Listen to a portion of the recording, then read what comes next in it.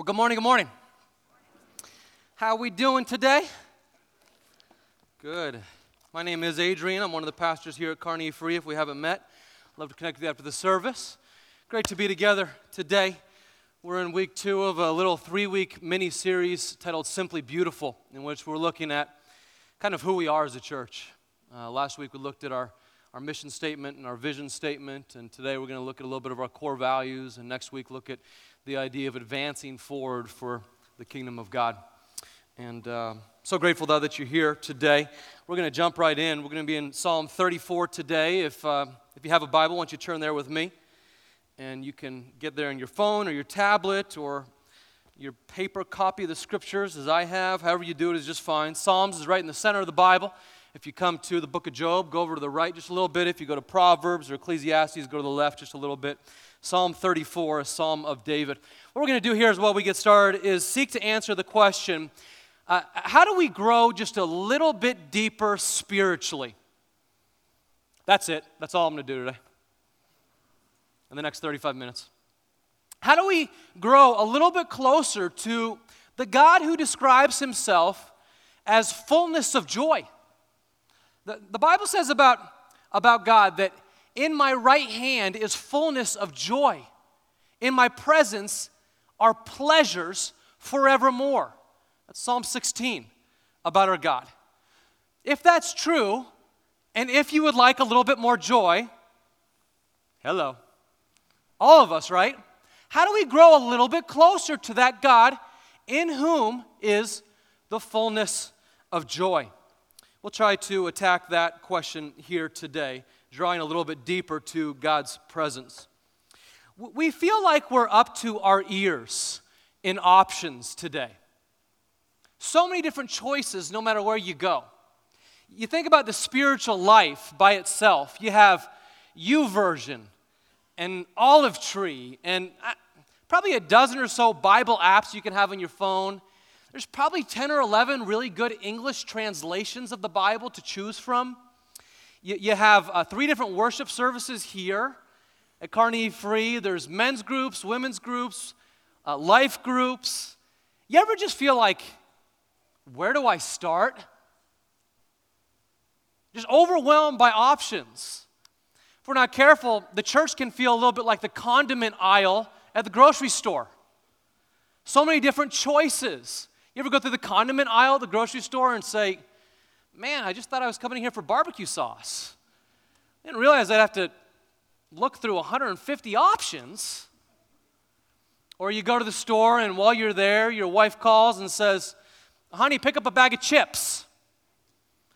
And you say, okay, I'm looking at a 30-yard display of chips. Okay, what kind, honey? Potato. Okay, now I'm looking at a 20-yard display of chips. What kind, honey? Yeah, I mean, just unbelievable the amount of options that we live with today. And if you're like me at all, sometimes it can provoke this paralysis analysis. You're not even sure where to start. And that can apply to the spiritual life as well. That we're not even sure sometimes where to start. So this morning, if you are a newer Christian, or maybe you would not even consider yourself a Christian, that's fine. We're so glad that you're here. You come in and you say, I'd like to learn a little bit more about Christ. I'd like to begin growing a little bit. Or maybe you've been someone who is a Christian for a long time, but you realize that you're a little bit stuck. You've kind of run into a bit of a rock, a bit of an obstacle, and you realize you need to get around that so that you can continue to grow spiritually. This morning we're going to look at Psalm 34 as I think King David provides us with a few clues on how we can begin to do just that. You'll find Psalm 34 on the screen, or if you have your Bible, you can follow along with me. I'm reading from the English Standard Version, one of about 10 good versions. I will bless the Lord at all times. His praise shall continually be in my mouth. My soul makes its boast in the Lord. Let the humble hear and be glad. O magnify the Lord with me, and let us exalt his name together. I sought the Lord, and he answered me, and he delivered me from all my fears. Those who look to him are radiant, and their faces shall never be ashamed. This poor man cried, and the Lord heard him and saved him out of all his troubles. The angel of the Lord encamps around those who fear him, and he delivers them. O taste and see that the Lord is good.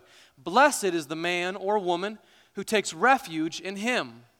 O fear the Lord, you his saints, for those who fear him have no lack.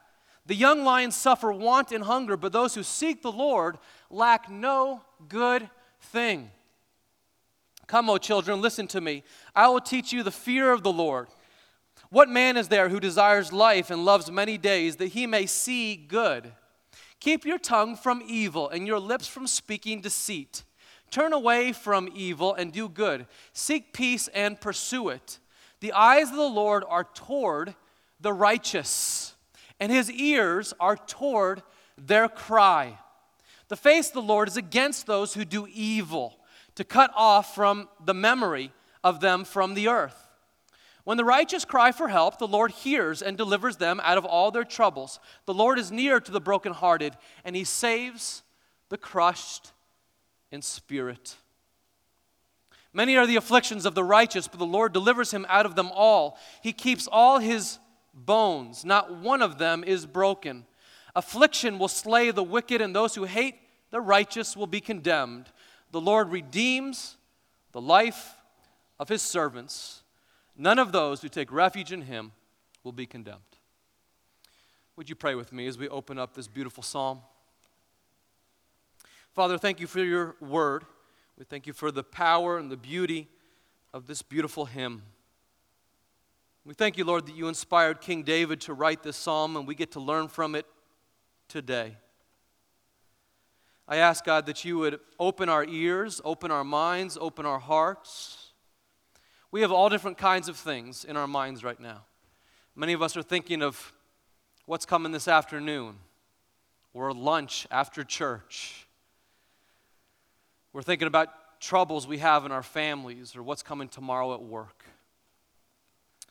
We're thinking about those who are affected by the hurricane in South Texas. We pray for all of that, Lord. We ask for your help and your protection to those who are suffering today. And we trust that you have something for us from this passage. And so we invite you to speak. Word of God, please speak to us. May the words of my mouth and the meditations of our hearts be acceptable in your sight, O God, our rock and our Redeemer. Amen. Okay, so as noted already last week, we looked at this idea of transformation through our mission of building a transformational community by growing in love with Christ and all people through this vision statement of every person matters. Today we're looking at this idea of depth. How do we go a little deeper with the Lord? The very first thing, though, that we do if we want to go deeper with the Lord is clear the path. Clear the path. Spiritual life begins with a commitment, not toward busyness, but towards focus. We got to drill down. We got to put the spotlight on the spiritual life if we desire to grow spiritually. We need to focus on only a couple things. People, I've noticed over my years as a pastor, have this mystical sense of what it means to grow spiritually. They think that perhaps you need to have a robe on, or maybe you need a Bible college degree, or maybe you need to be one of those people who has the capacity to pray for 2 or 3 hours a day. That is not the case. You can grow spiritually much in the same way as you grow in any other area of life. It begins with setting a goal. You set a goal that you say, I would like to draw a little bit closer to God than I currently am. I'd like to work through the present obstacle that I'm facing in my life such that I experience more of God's provision for my life as I get to know Him a bit better, as I get to assimilate His Word into my heart. You set a goal. You eliminate distractions after setting that goal. Friends, the key to concentration is elimination. If you're the kind that takes notes, you might want to take note of that. The key to concentration is elimination. If you want to grow in an area, you must eliminate distractions and focus in on it. Life gets so busy. Just the basics of our bank account and our kids and school or work and parents and in-laws, just the basics occupy about 95% of our time, don't they?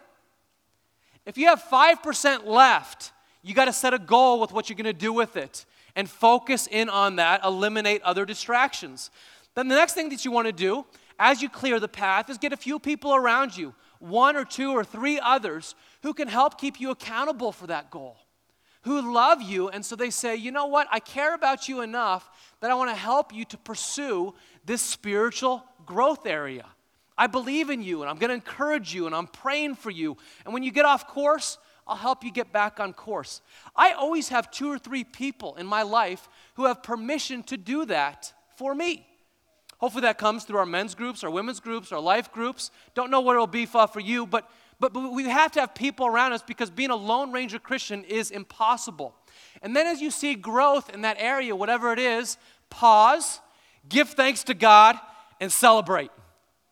Throw a party as you see that God is changing you from the inside out. The how we grow spiritually is the same way we grow in a sport. It's the same way we grow in a job or in school or in our marriage or in our parenting. You eliminate distractions. You focus in. You bring a couple people around you and make in-course corrections. What we see in Psalm 34 is a man who has experienced the fruit of such growth.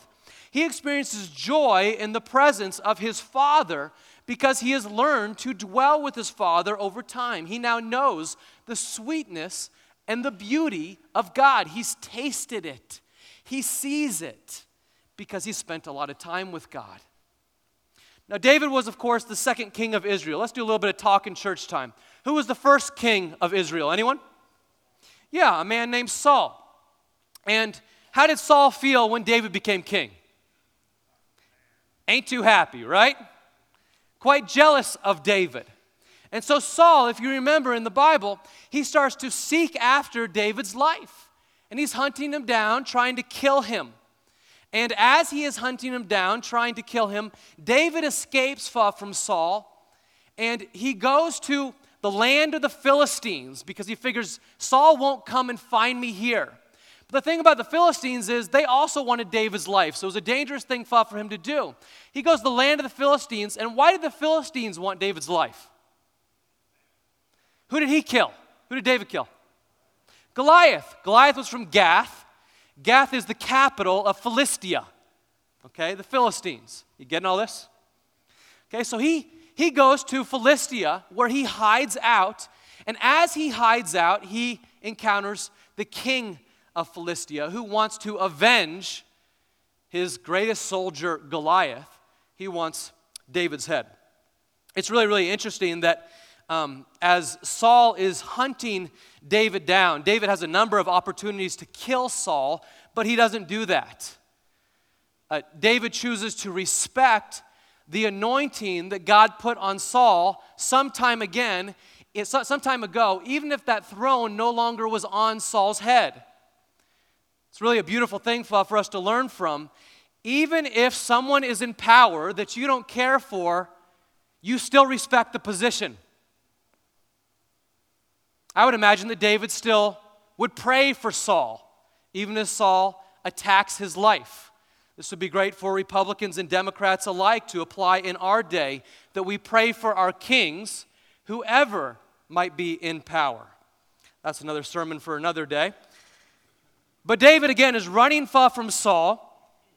And as he's running from Saul and he escapes into Philistia, it says here it provides us a little bit of commentary at the top of Psalm 34. My Bible says this: of David, a psalm of David, when he changed his behavior before Abimelech so that he drove him out and he went away. Okay, what's that? Well, the cross-reference there is 1 Samuel 21, verses 10 through 15. Let me read that for you. Okay, he's fleeing from Saul, and he lands in the hands of Abimelech, also called Achish. And David rose and he fled that day from Saul, and he went to Achish, the king of Gath. And the servants of Achish said to him, "Is this not David, the king of the land? Did they not sing to one another of him in dances? Saul has struck down his thousands, and David his 10,000s."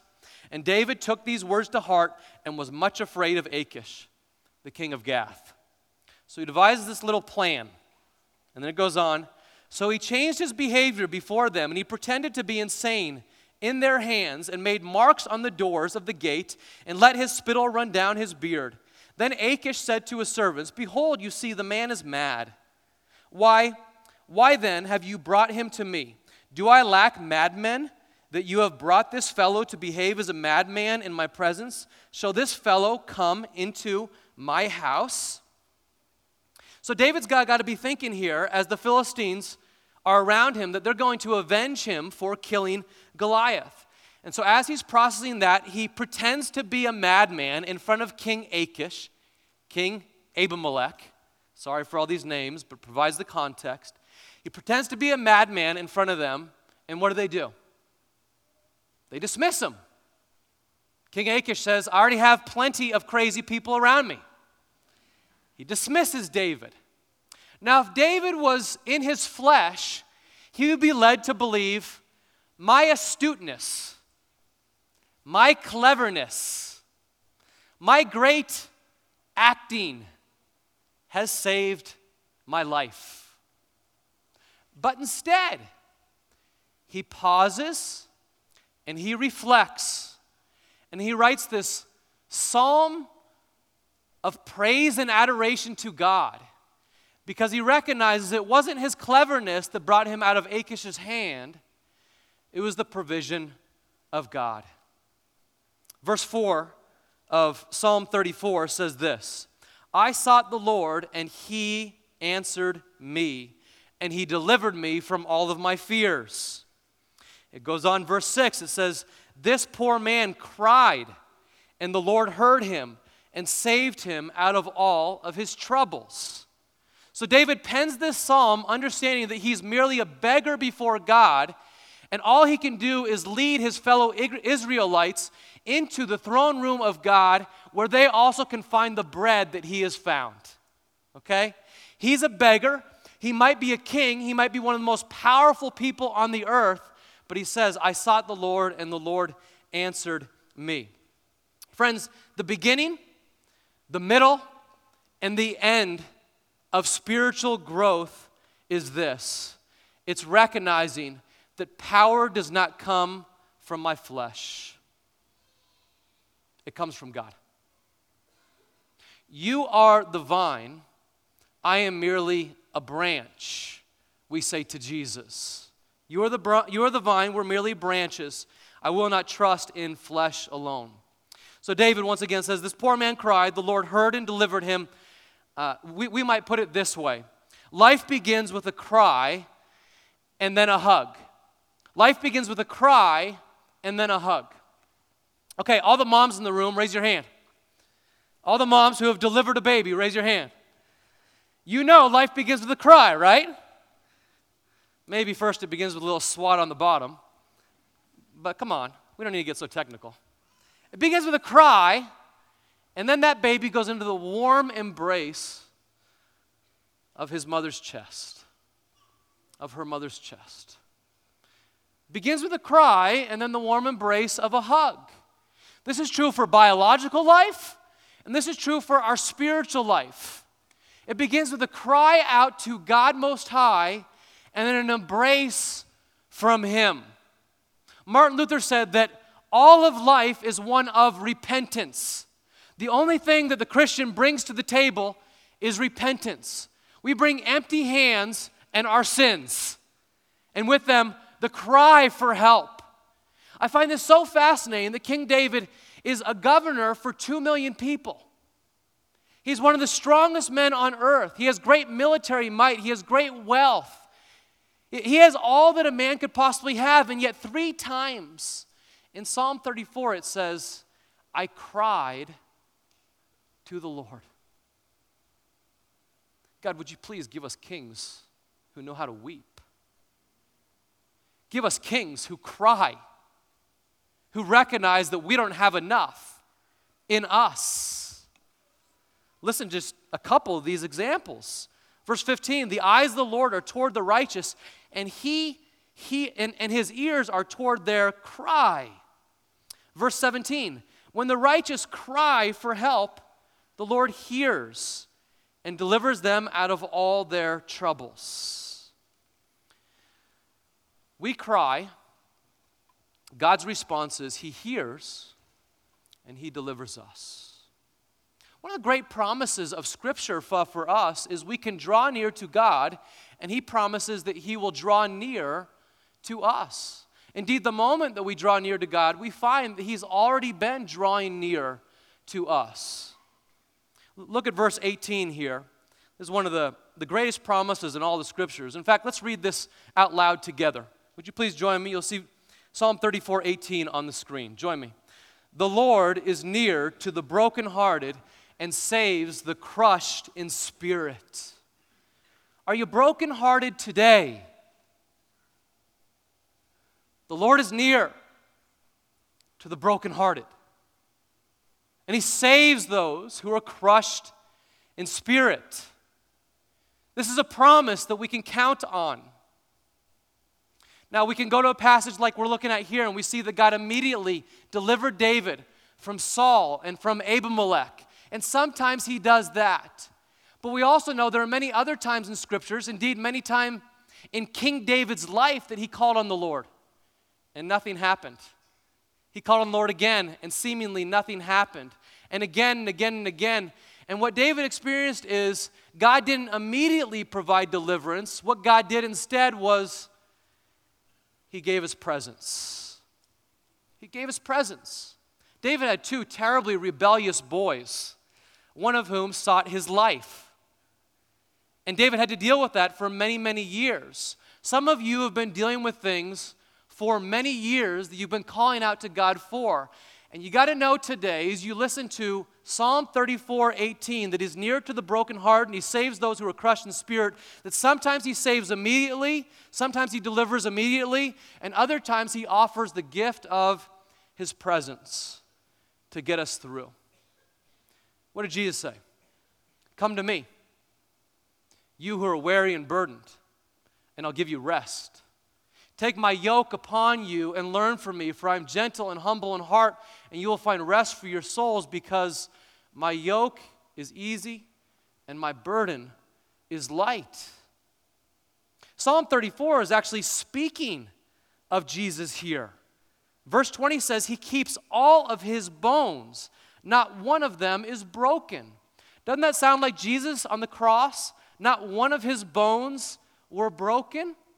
This is a royal psalm that is looking forward to the coming of the Messiah, who we now get to experience. It's what David experienced, and yet at the same time, it's a prophetic witness that's speaking of the reality of Jesus for us, that He's near to the brokenhearted, and still today He saves those who are crushed in spirit. I'm looking over this room, and I see people here who've been crushed in spirit. I know there are many people in this room right now as I'm speaking. I can think of their stories of how God got them through, sometimes by an immediate deliverance, but more often by the gift of His presence, the gift of His people, to sustain them in the midst of suffering.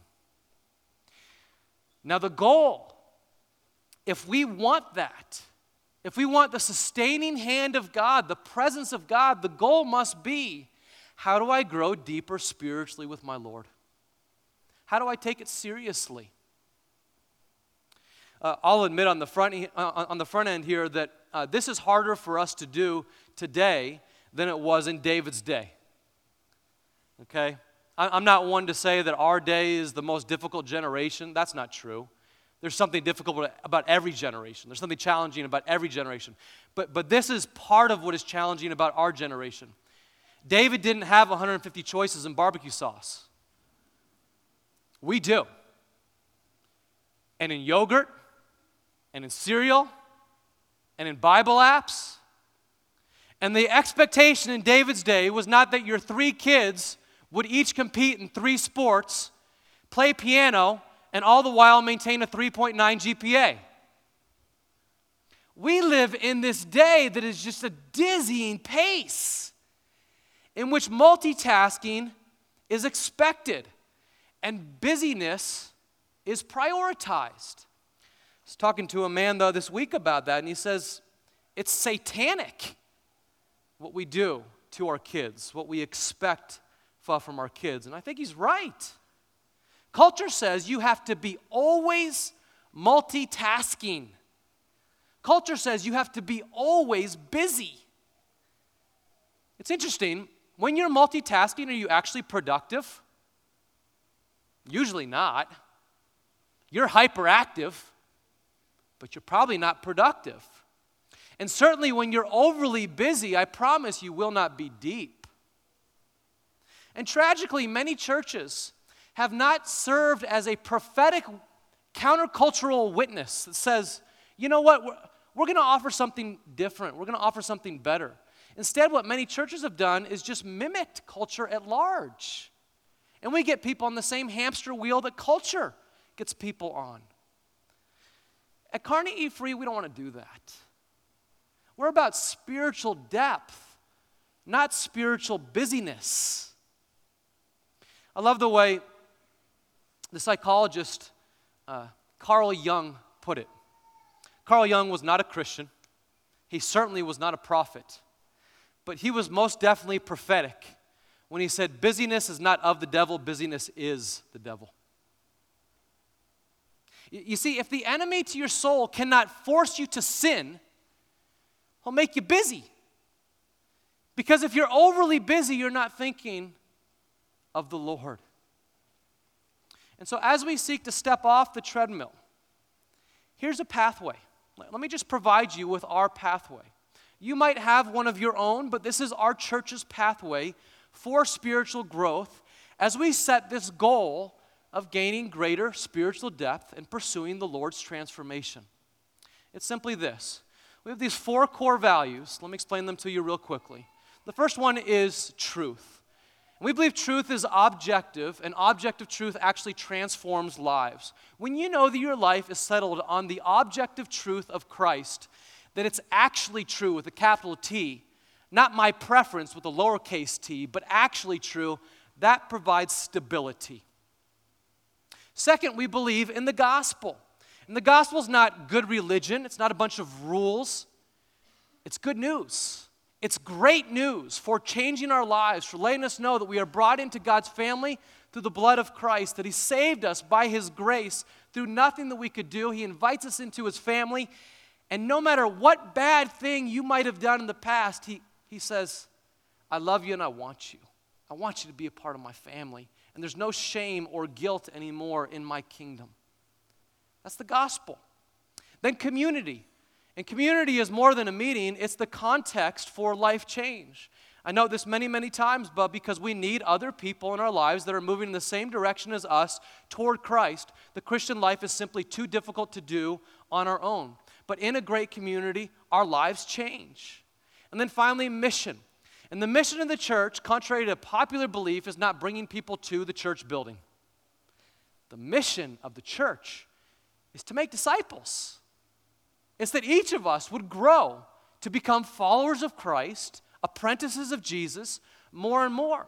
And so each of us would have some kind of mission that's helping people to do just that. Now, our model for discipleship just uses those 4 words. We don't want you to have to memorize all different kinds of words. Just use these 4 words, and that provides our model, our goal for discipleship, for spiritual depth. And what I want to tell you, though, this morning is the same thing I've said on a number of different occasions. If you do these 3 things, you will grow spiritually. If you make it a priority to be here on Sunday morning, either in this service or the bilingual or over in the venue, you be here on Sunday morning, you worship with God's people, you will get a steady dose of the gospel and truth. And that's steadying for life. You get into a life group, a women's group, or a men's group, just one of those.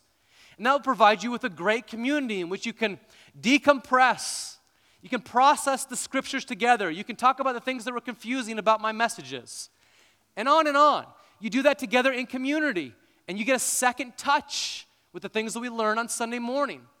And then finally, you find some area of mission, some area of service. So cool to know that over the past month, 59 more people have found their area of mission in the church. Just one. Find one area of mission in the church because we need to serve with our hands. We need to learn with our minds, with our heads. And we need to grow in our hearts. These three together incorporate head and heart and hands. If you leave out the hands, you'll get spiritually fat, not spiritually fit. We got to exercise, right? You leave out the mind, you won't keep growing intellectually.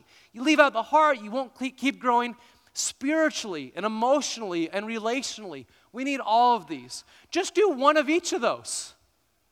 Just one of each. Now, there might be some who have bandwidth in their lives to do two of one of those. Okay, that's fine. But I am promising you that you will grow with Christ into deeper depth if you do one of each of those and you need not burn out.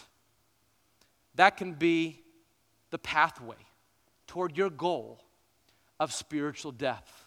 It's really that simple. You look at those in a circle again. Do one of each of those before two of any of those on a consistent basis. Now, I know in the church, what happens? When pastors talk about this, people almost always think, oh, there's Pastor so-and-so, tell me what more he wants from me. Right? Come on, I know. I've been around church long enough to know. I don't want this from you. I want it for you. I don't want anything from you. What I want for you is the kind of spiritual depth that can overcome the obstacles that we all face and bring us to a depth with Christ that we know in His presence is fullness of joy, and at His right hand are pleasures forevermore. That's what I want for you. I don't want anything from you. It's the goodness of Jesus. Now, to get to that, what we need around each of those three environments is this critical bubble called prayer. The whole of Psalm 34 is a prayer. And once again, King David is writing this prayer in adoration to God who's been with him in the midst of a great trial. I was thinking about how to illustrate this, and I thought of this new sport called knockerball. Have you ever seen knockerball? Raise your hand. Anyone? Okay. Many of the college students did because we had a C20 gathering here last Sunday, and a bunch of the athletes from the university did knockerball, in which they're slamming into each other at a great pace. You look at that, it's kind of like football meets helicopter parenting. Got great athletes trying to hurt each other, but they have a nice protective bubble wrap around them. That's prayer, friends. That's prayer. Prayer is so much more than asking God to fulfill our needs. It's so much more than asking God to answer our needs for healing or to overcome sickness for our second cousin twice removed. It might include that, but it's so much more than that. Prayer is this means for us to surrender to God, to say to God, I need you. No matter what my activity, I need you. And here's the deal. Any of the things that I just noted, any of the different environments that I just noted, if you do them without prayer, they become work. They become drudgery. They become a pain in the... That's what happens. Or else they become a source of pride, a source of power, a source of legalism. Just think about it. Truth without prayer becomes a megaphone for yelling at people. Gospel without prayer can be good religion as opposed to good news. Community without prayer can be mere socializing at best and gossip at worst. And mission without prayer can be this opportunity to pat myself on the back for all I do. Now, we want to bring prayer to each of these, to envelop them in prayer such that we recognize, God, I need you in this. I surrender to you in this. I want this to be a spiritual activity, not merely an activity out of my flesh. Let me wrap this up here. I sought the Lord, and he answered me. He delivered me from all my fears. Verse 5, those who look to him are radiant. Their faces will never be ashamed. Those who look to him are radiant. Then verse 8, oh, taste and see that the Lord is good. Taste and see that our God is good. Friends, if life isn't working out too well for you right now, can I encourage you to give this a try? You'll like it. I promise you'll like it. You'll taste and see that our God is good. You ever wonder why so many Christians just kind of lack joy? I remember Pastor John Strubhar. He was the interim pastor here for about 9 months before I came. Remember him? He was such a funny man. Great pastor. But he had this line in one of his sermons, which I'll never forget. He said, some Christians, you look at them, it looks like they've been weaned on lemon juice and spent the rest of their life sucking on a dill pickle. They just have no joy. They need to taste and see that the Lord is good. And to get there, in order to taste and see that the Lord is good, you need a plan. You need a goal. You need focus. You need to eliminate distractions in order to increase concentration. If you would like a little bit more shine of radiance on your face this week, as I do, make this your goal. Worship, community, mission. Pray with me.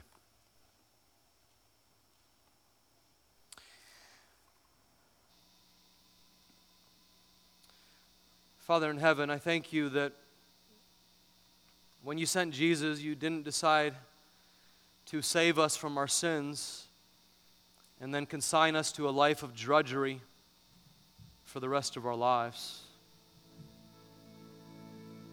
But rather, when you sent your Son Jesus, you gave us good news.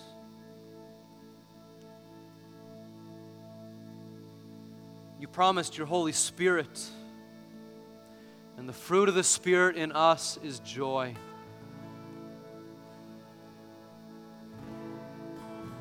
We recognize, God, that that's dependent on our dwelling with you. Every testimony of the Scripture says, keep in step with the Spirit.